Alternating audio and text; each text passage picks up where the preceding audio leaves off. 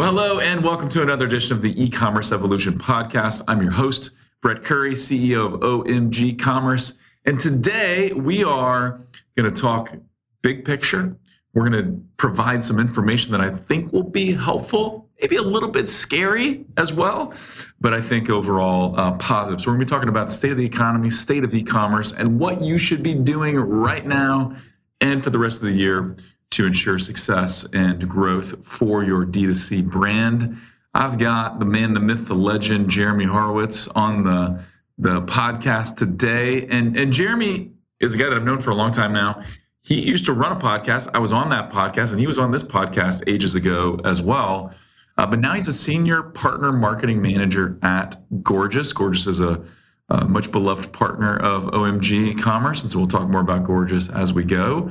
But Jeremy, I've recently discovered is an amazing follow on LinkedIn. He's writing some really thought-provoking items, and so as I was reading his stuff, I was like, Jeremy, you gotta get on the podcast and talk about this stuff.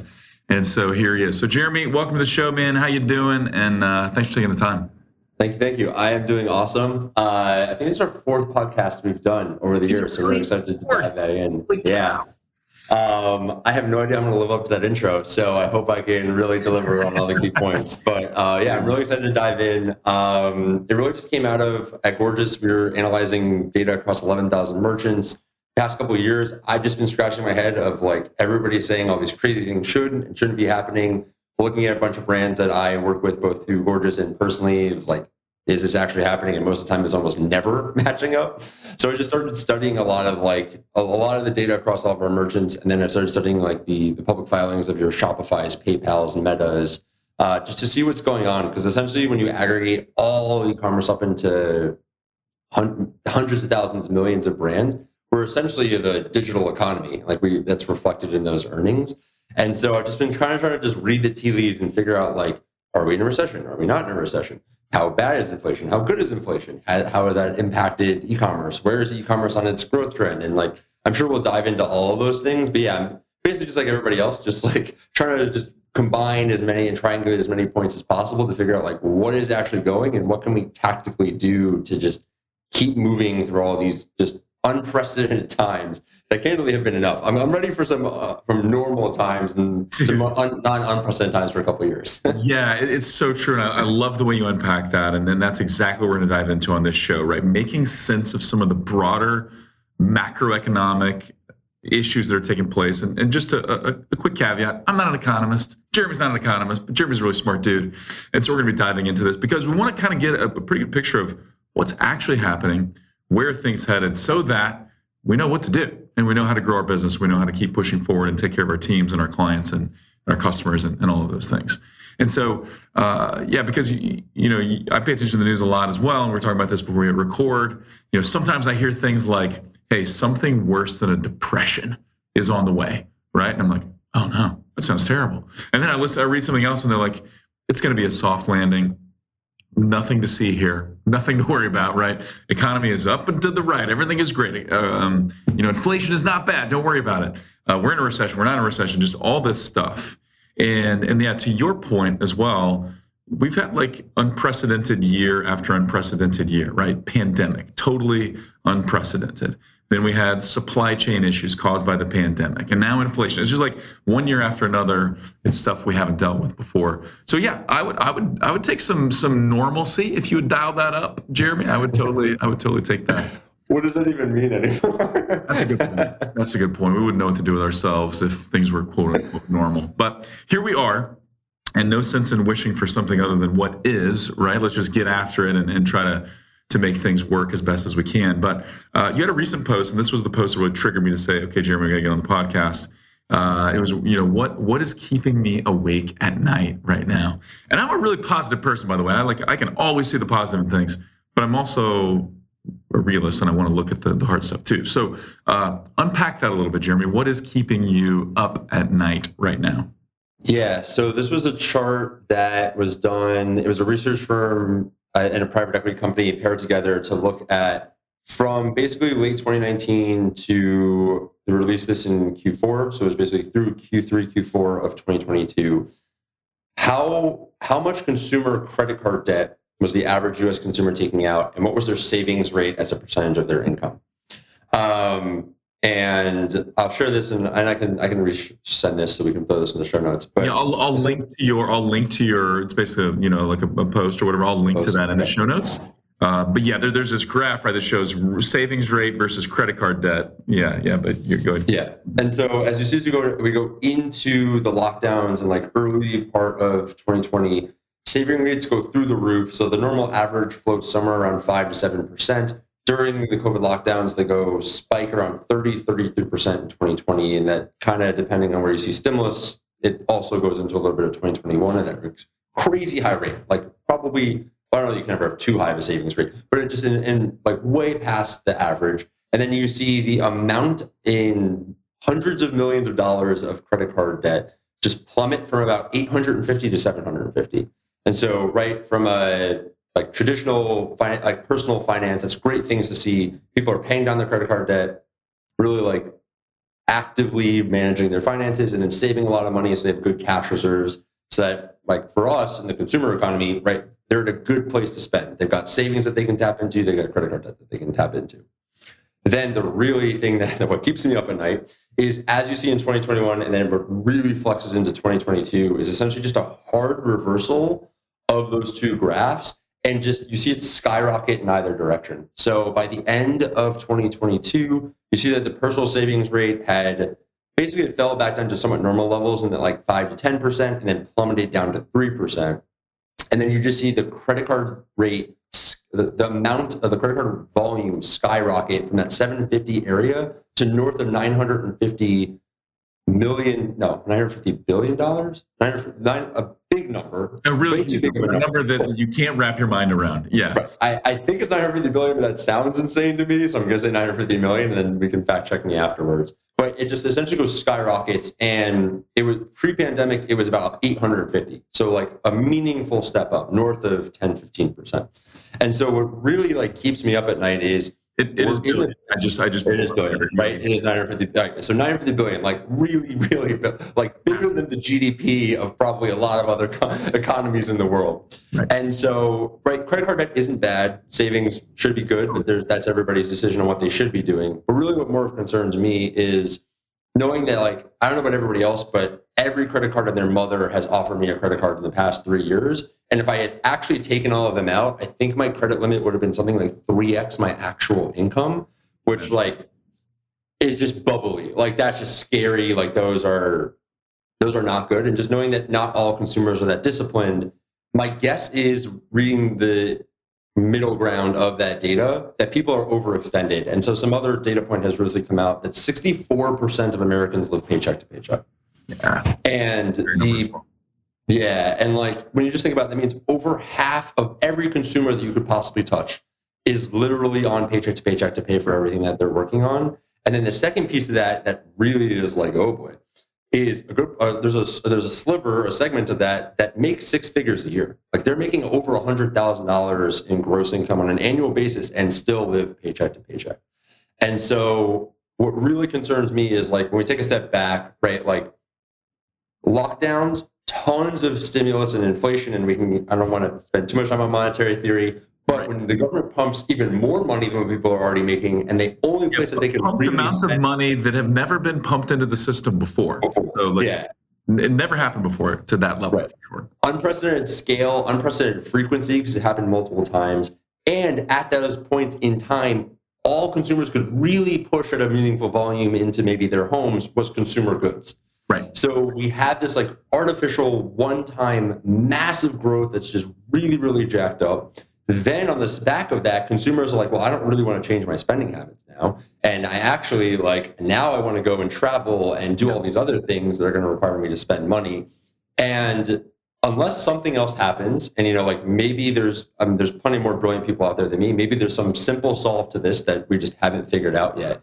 But at a certain point, like this has to stop. Like people have to either go back to savings or default on their credit card or stop spending money.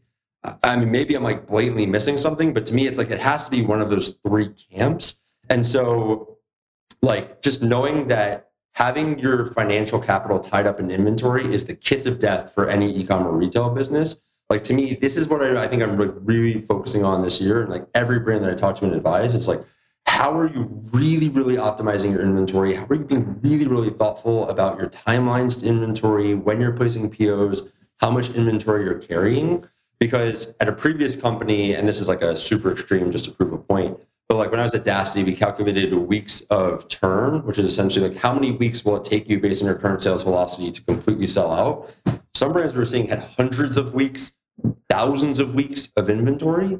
Dude. And yeah, that face is a reaction I made of like knowing that all of these factors are at play. Like, you just have to be so nimble in these times. And I know that like that's for every operator out there. I'm sure you all just turn off the podcast and hate me because it's like the past 2 years from the supply chain have been a nightmare, and everybody's been telling me to load up on inventory and get ahead of this.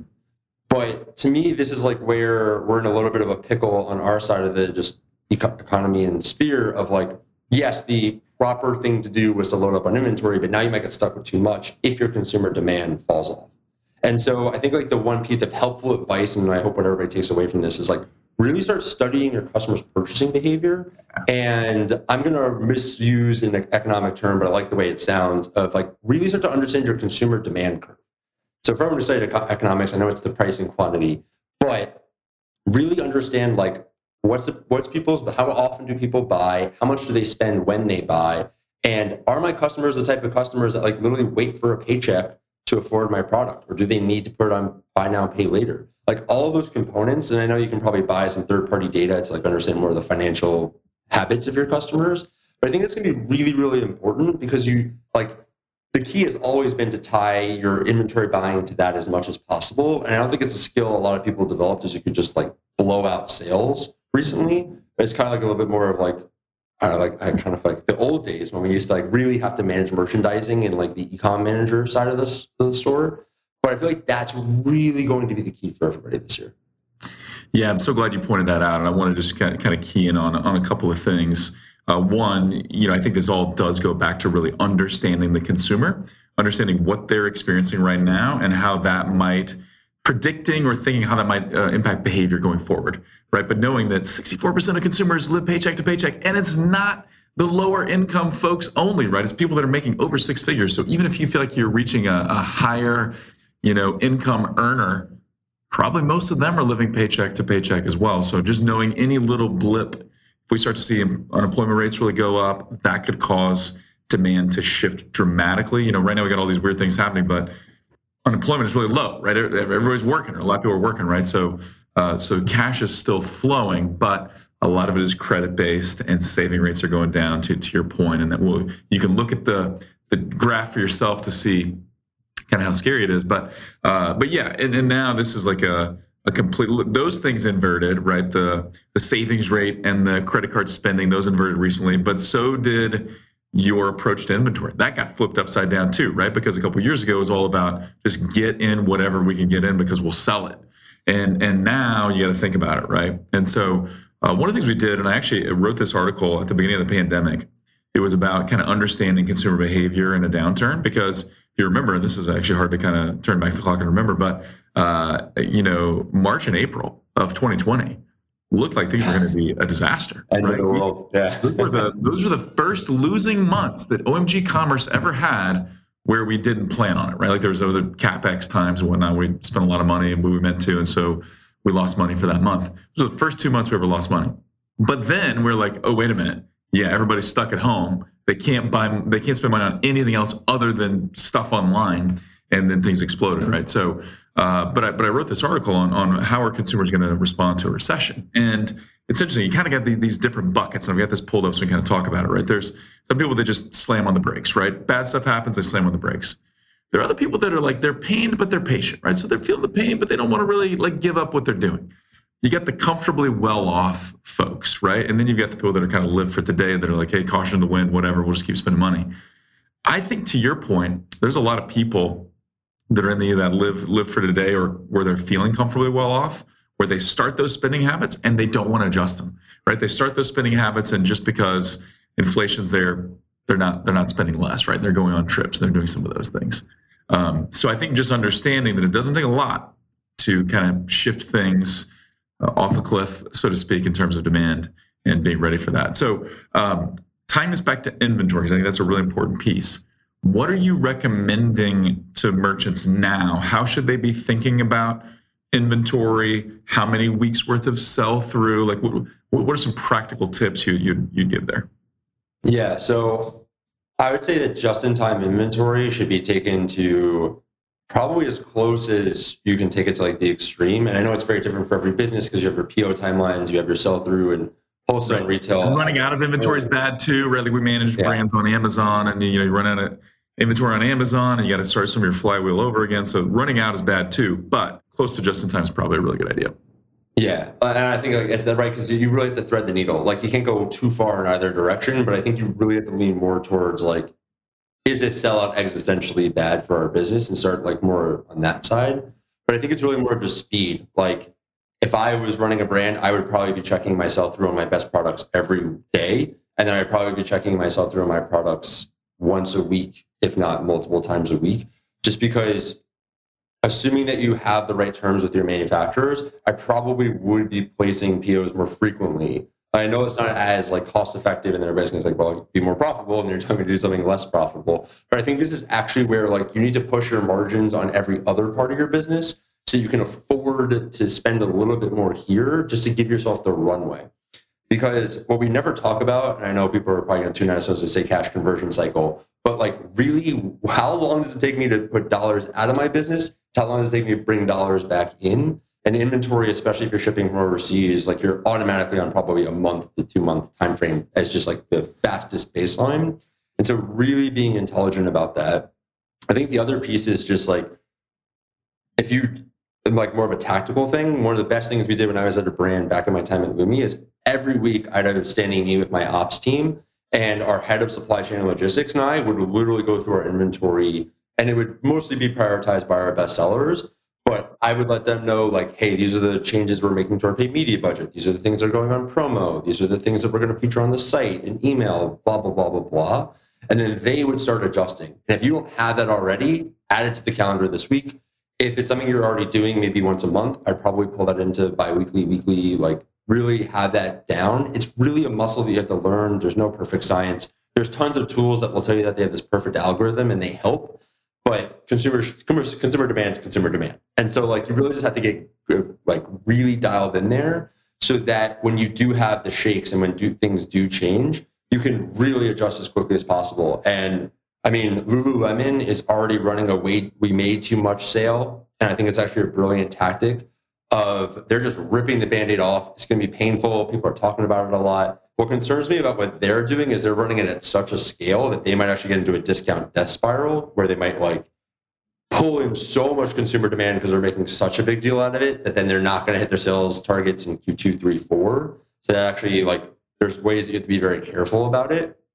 But I think like we're just going to see a lot more people less aggressively discount top of funnel and less discount acquisition and more strategically discount like how do we move stuff, how do we clean stuff out. And actually, Drew Snaki, one of our close friends, like really had a meaningful post about this on Twitter or about the past week of like, you really shouldn't be discounting the super loyal people that are like with you and are going to buy. And like, there's very strategic points at when to introduce those promos, how to introduce those promos. And you can do it fairly automated now. And I think we're just going to see way more adoption of that with like the couple of, you know, like kind of how oil companies have like their burn off or like we're pumping too much oil, so we burn a little off so we don't ruin everything. Like I think we're going to see more of those clearance sale type of just like move out of the system when need be. That's a good analogy. A little oil burn off, right? You got to get rid of some of that inventory and you got to rip the Band-Aid off. And the Lululemon, the example, and I do want to talk about some other D2C brands that are doing really well right now because I think we learned great from examples. But let's talk about Lululemon really quickly. Obviously, phenomenal brand. They crushed it during the pandemic. Everybody's wearing yoga pants, staying at home and whatnot. But talk a little bit about that. So now they're discounting everything.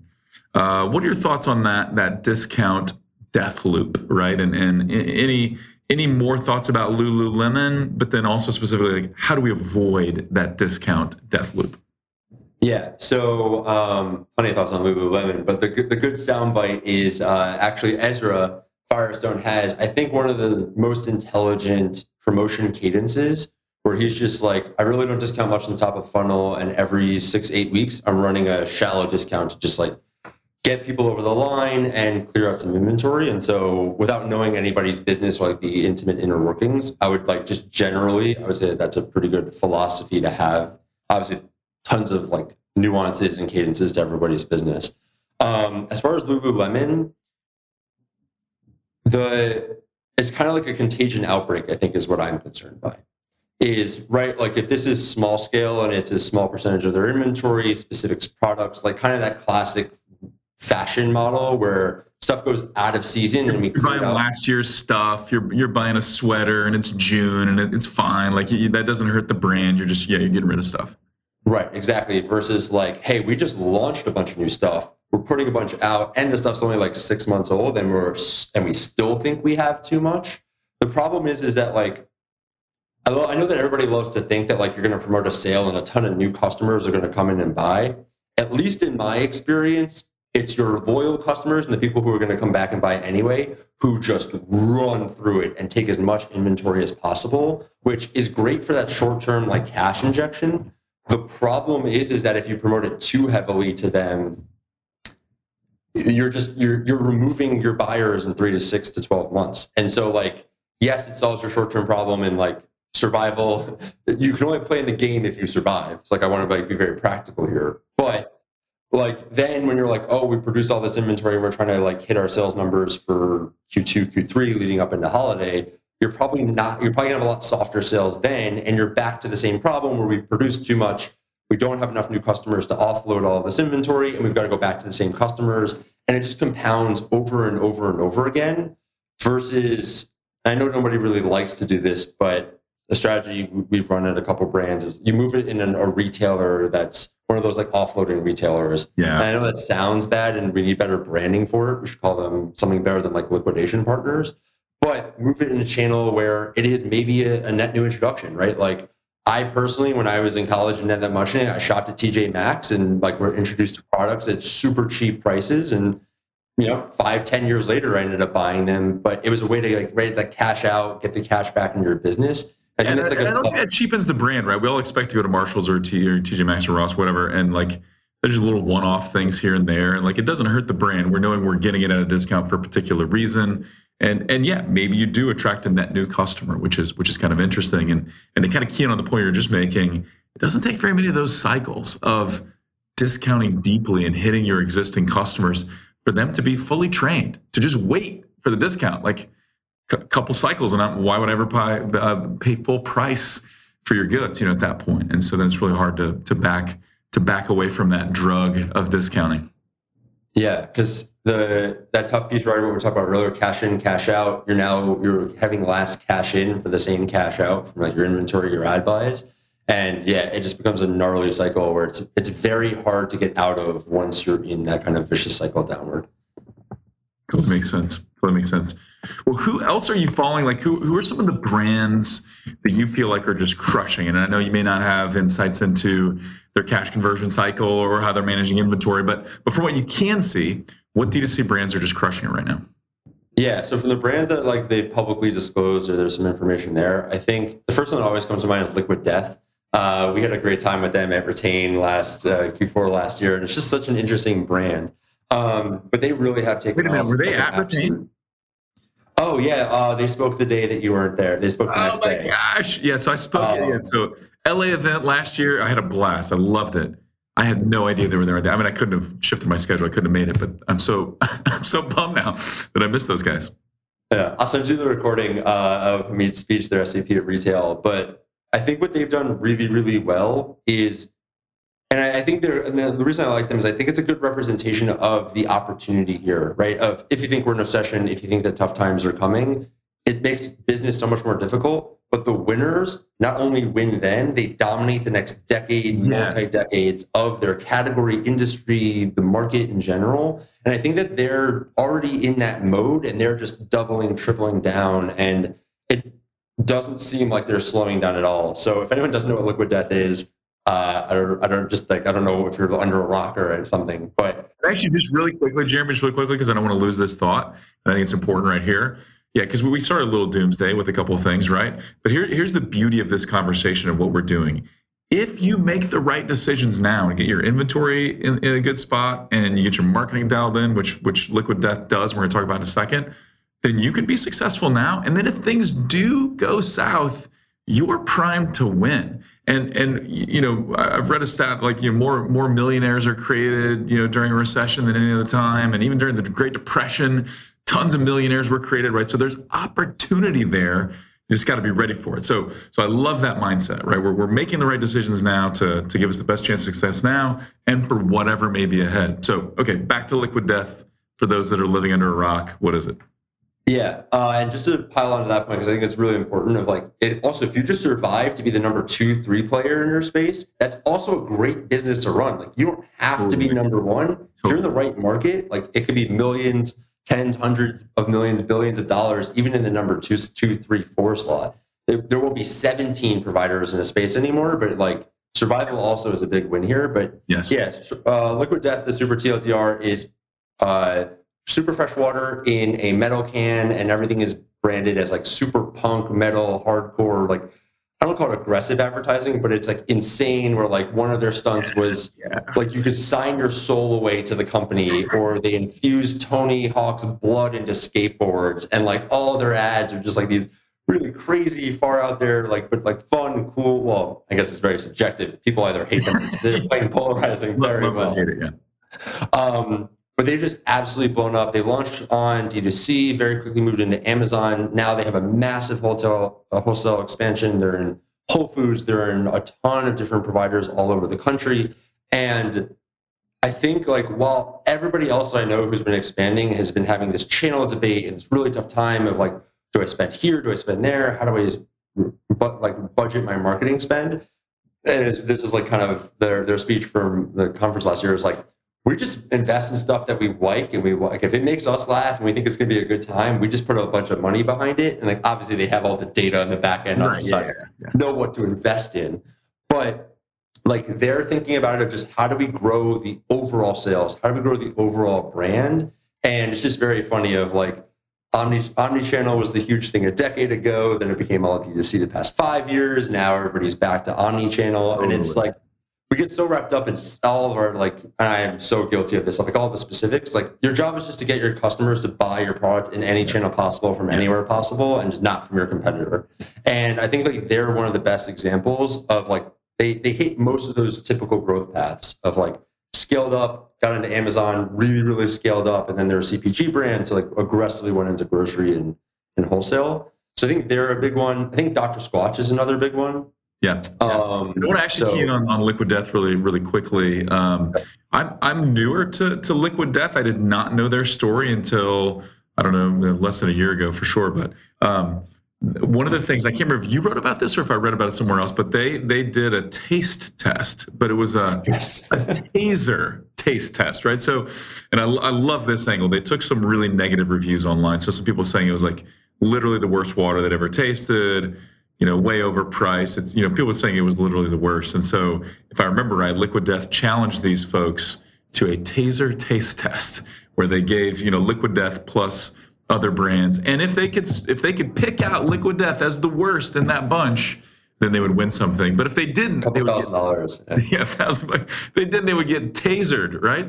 Or tased. And they got tased, which was pretty awesome. And a little risky. I think most marketing departments and most legal departments would frown on a taser taste test, but fits their brand, and I love that they did that. Yeah, a ski resort in Utah did that also, and it was like an incredibly successful ad for them. They took a 1-star review, like put it on top of like their mountain and all those things. Like, if you have a great product, it's actually like playing into the negative can work on like a very tactical level. Yes. Because it shows that you're confident, like shows you're really confident in your brand, and you can't do that if you got a mediocre brand, obviously. But yeah, that's a super fun tactic. So Liquid Death. All right, let's talk Squatch. And I love Dr. Squatch. I'm connected through their creative agency a little bit, Raindrop. But yeah, love those guys. Yeah, another brand doing a lot of creative work. So for anybody who isn't familiar, it's all natural men's products, so soaps, deodorants, a bunch of other like personal care products like that. same model, launched on D2C, got into marketplaces, and now they're really, really ramping and scaling through Walmart and all those other channels.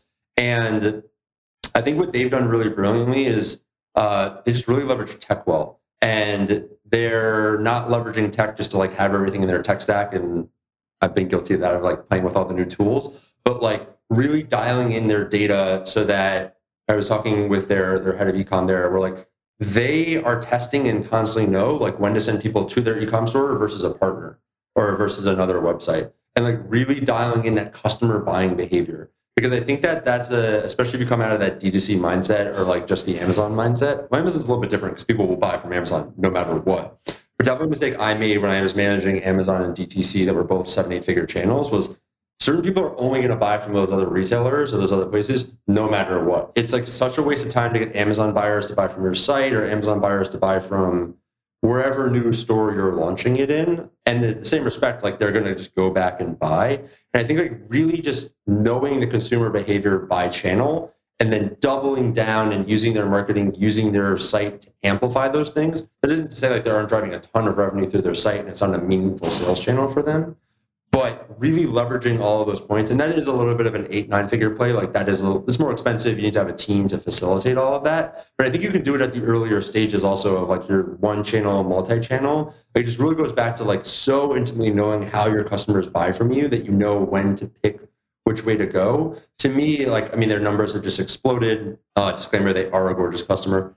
But like the way they've just like publicly seen that company take off, I think that they're another one where like they're going to go after the P&G Unilever in their space. They're really going to meaningfully scale up. And they've also, running theme here, have navigated the one channel, multi-channel, add-in retail, wholesale. And like, you really need to balance that because CACs are going to get too expensive once you hit those 30, 40, 50 million a year thresholds where like you just need to balance these things out. And you're probably starting to tap into audiences that are so big that you're selling to name your retailer here product, like buyers and customers. Yeah, a couple things to kind of key in on there. Love the Dr. Swatch brand.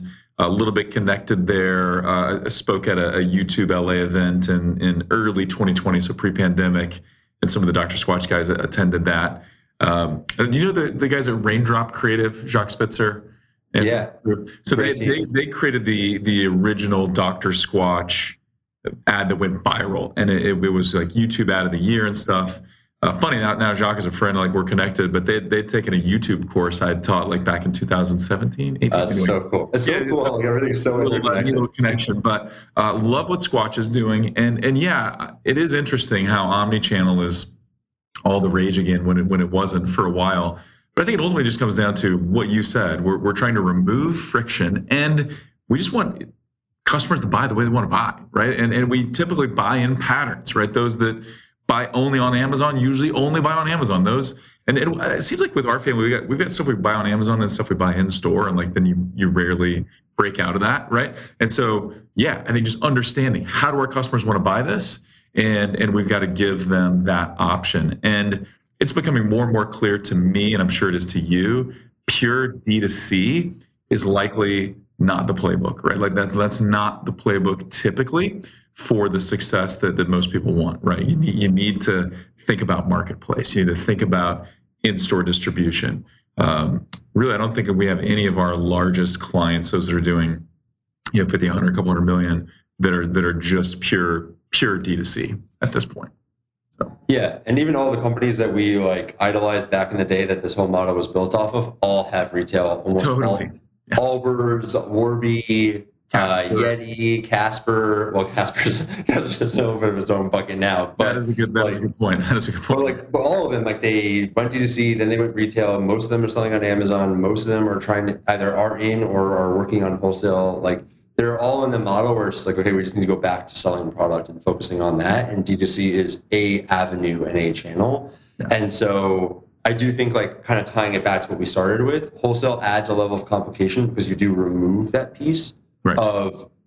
Like you got to buy longer inventory times, you got to ship it to them, they've got to sell through, then they pay you back and all those components. But that just, I kind of like just, I think like to me, just double, triple down on the same principles, right? Like if you know you have longer times, really get as much data as quickly as possible, really dive in, really start to go a little bit looser. I know especially those retailers, the fees and things of like stockouts not fulfilling their inventory is a little bit tougher to handle. So like you obviously have to keep that in mind when you make those decisions. But like you also just have to be mindful of, maybe we shouldn't be selling in 25 retail partners. Maybe we should be selling in 10 or 20 or those other numbers. And I think now is just a great time to like shake things up, what actually rattles and falls off the trees versus what stays strong. And you can really meaningfully like streamline your business. I know that probably feels painful after 2 years of streamlining your business, but just really like keep moving and keep doubling down, because the players that survive this are going to be able to pick up a lot of amazing opportunities between talent, market share, potentially acquire other brands, launch new products. There's so many different components once all of this passes that, it's probably going to be a rough 12, 24, who knows how long months. But once you're on the other side of that, like debt, as soon as the Fed drops rates, debt will become cheaper again. And then we're just back to growth mode. And so it's really just about making it through this period so that we can get back to the side where we can just really aggressively get after it. Love it, man. Love it. So aside from really getting control of your inventory and doubling and tripling down on things that are working, and I do love the idea of, you want to go multi-channel, but just focus on the things that are moving the needle and that are really working, and kind of drop some of the other things. So focus, even though you're diversifying, you're still focusing, right? What other practical advice should you give? What should D2C brands be doing going forward? Yeah. So someone who on the marketing side will love this one is stop worrying about your AMR acquisition costs. Stop worrying is not the right word. Stop having that be your North Star. Look at MER and just what is, like, from a financial, like you're a CFO. How much do we spend on marketing advertising costs? How much did we sell, period? And then just have an understanding of what your margins are for wherever you sell, so you can have your numbers match up, right? Like your marketing spend as a percentage of sales needs to make sense from a P&L perspective. But everybody's doing these super complicated things of DTC and channel modeling and Amazon, and then how do we impact that against this, that, and the other. From every time I've dug into this and from every time we've analyzed the data, the more you can just blow out one marketing channel, the more every other marketing channel does well and sells more. And like, it's nothing new. It's called the halo effect. It's been around probably for 100 years. But like really go back to that. And like, I know it's really nice to have those like immediate feedback loops and that kind of dopamine hit when you know that like a channel crushes and it's like that immediate feel, but you're sacrificing something by not looking at the bigger picture. So that's definitely one thing. And I think the part two of that, of why it's so important, is because of all of this big economic picture. And if it plays out the way that I think it will, advertisers will have to pull out their budget either voluntarily or involuntarily. And while that's a tough thing to realize, and you never want to be that advertiser, for everybody else who's there, CPMs go down, it becomes less competitive, customers buy, and it's easier from a cost perspective and from an number of touches advertising perspective to get people to buy. And that's, to me, that's that magic unlock where you dominate, because then you can spend more money, and it goes back to kind of like 3 or 4 years ago when we weren't going crazy trying to figure out how to get CAC into a reasonable place. I'm not saying we'll ever go back to that specifically. That was a very magical moment in time. But I think it will get better and things will loosen up. And then you can really more aggressively put your foot on the gas, even if everything else isn't really like great, just because that will be less competitive. And so I think like that's why having that just like ready to go moment, ready to go like prep is so important, because if you're looking at everything holistically and you see that crack and that opening, like take it, and it's going to be great. And like, it's a tough thing, and there's no way anybody's going to be right all of the time. But if you can, and you're in that top 10% of brands, like you're just going to set yourself up for a special moment in the company's history. Yeah, and we actually I did a podcast with Rob Rahill from Triple Whale, and we talked about how you should stop obsessing over your ROAS, right? And you are not your ROAS. I think it was one of the lines that he used, which was pretty great. But obviously, you got to pay attention to ROAS. We do. We look at ACOS on the Amazon side. Like we're looking at those numbers regularly, but those aren't like the real numbers, right? The real numbers are your financial numbers. That's your real business, is the financial metrics that are there. And if you can dig into some of the minutiae and some of the complexities of your numbers to unlock decisions and understand a little bit more where you lean into and what you lean out of, that's great.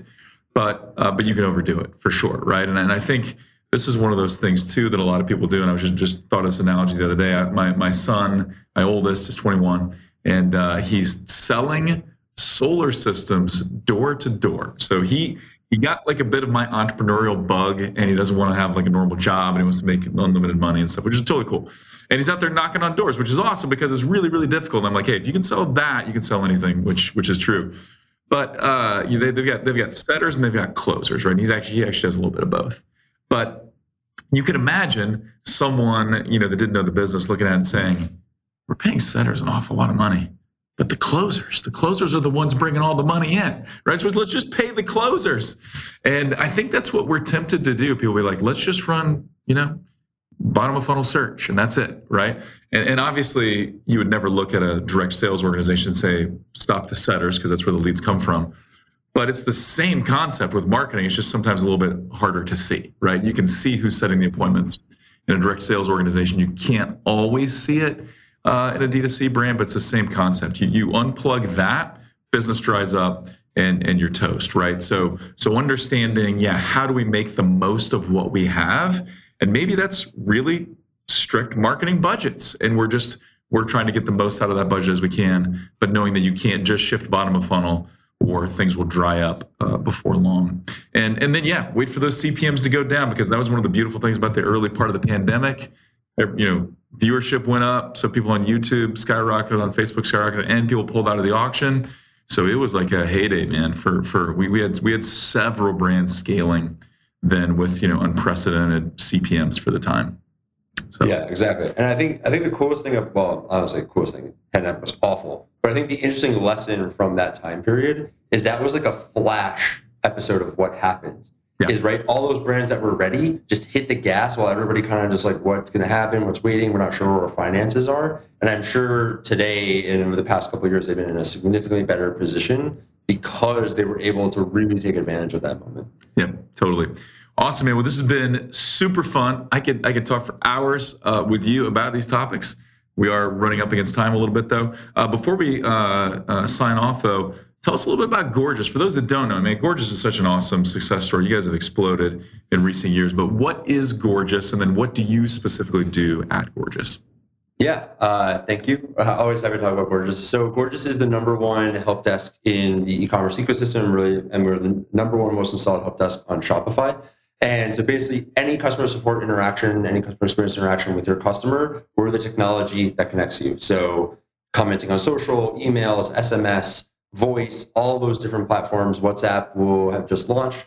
We're that platform that your CS team uses to not only really drive efficient, great moments, but now innovative brands like Dr. Squatch, Princess Polly are actually driving revenue through us. So using us to essentially be kind of the closers for an e-commerce company, to our analogy earlier, where like live chat, people email in with questions, all those components. How do we answer them? How do we get them the right answer? And then how do we actually turn that potential problem question into a sales opportunity? Yeah, because really every touch point with the customer, every interaction with the customer is an opportunity to grow that relationship and an opportunity to close another sale. Yeah, exactly. And maybe it's down the road, right? Like maybe you're investing for that retention play. And so really having a great time there. I run partner marketing. So all things with all of our partners, like amazing partners like you and OMG. We're doing events. We're working with a lot of ambassadors and affiliates in the space as well as all the other technology and agency providers where, we're just looking for fun things to do to just, help people figure out how to grow their store and, navigate all the craziness that has gone on. And I'm sure we'll continue to go on over the next couple of years. No doubt. But you guys do an amazing job. One, you put on great events. We've done some events together. And just a lot of smart people at Gorgias, man. A lot of brilliant people at Gorgias. Most of our biggest, fastest growing clients are using Gorgias. And so we give it the full OMG stamp of approval for what that's worth. And so, man, hey, I strongly recommend people follow you on the socials. Where are you most active? I see you on LinkedIn, but where should people follow you if they want more Jeremy Horowitz in their life?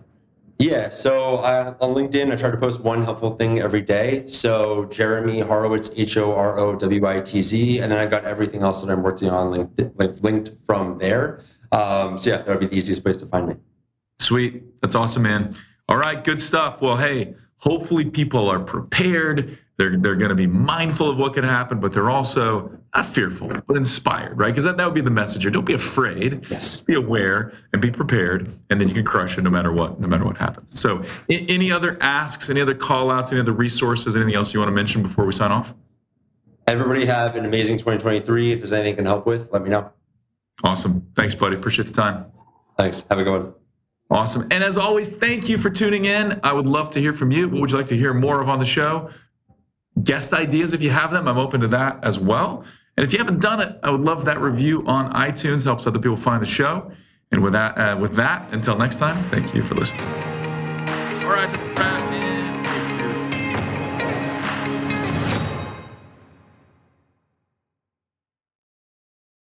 At OMG Commerce, we accelerate growth for some of the most loved brands in e-commerce, like Boom, Native, True Earth, Overtone, and dozens more.